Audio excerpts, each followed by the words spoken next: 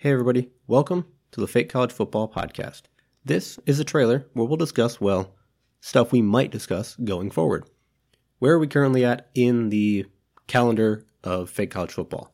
It's the postseason, so both the FBS and the FCS have got their playoffs going. FBS is currently in the quarterfinals. FCS is currently in their first round still. They also have their NIT going. Probably less important. It's probably equivalent to like the bowl games. Some people care about them, some people don't.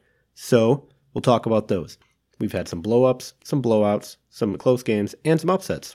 Pretty exciting so far. Going forward, we will talk about the off-season. That means coaching carousel. That means playbook changes. That means someone probably trying to get rid of Flexbone, try to get rid of Chew, try to get rid of Hurry Up, who knows. Plenty of things that people want to get rid of. We'll see how that goes. That also means off-season tournaments. A lot of these will get started. Very few of them will finish. That's okay.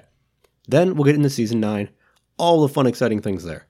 But until then, find this feed on your favorite podcast app. Apple Podcasts, Spotify, Stitcher, Overcast, Pocket Cast. Take your pick. We will hopefully be there over the next week or two. This may take a little bit, kind of trying to use a different podcast platform to get this off the ground.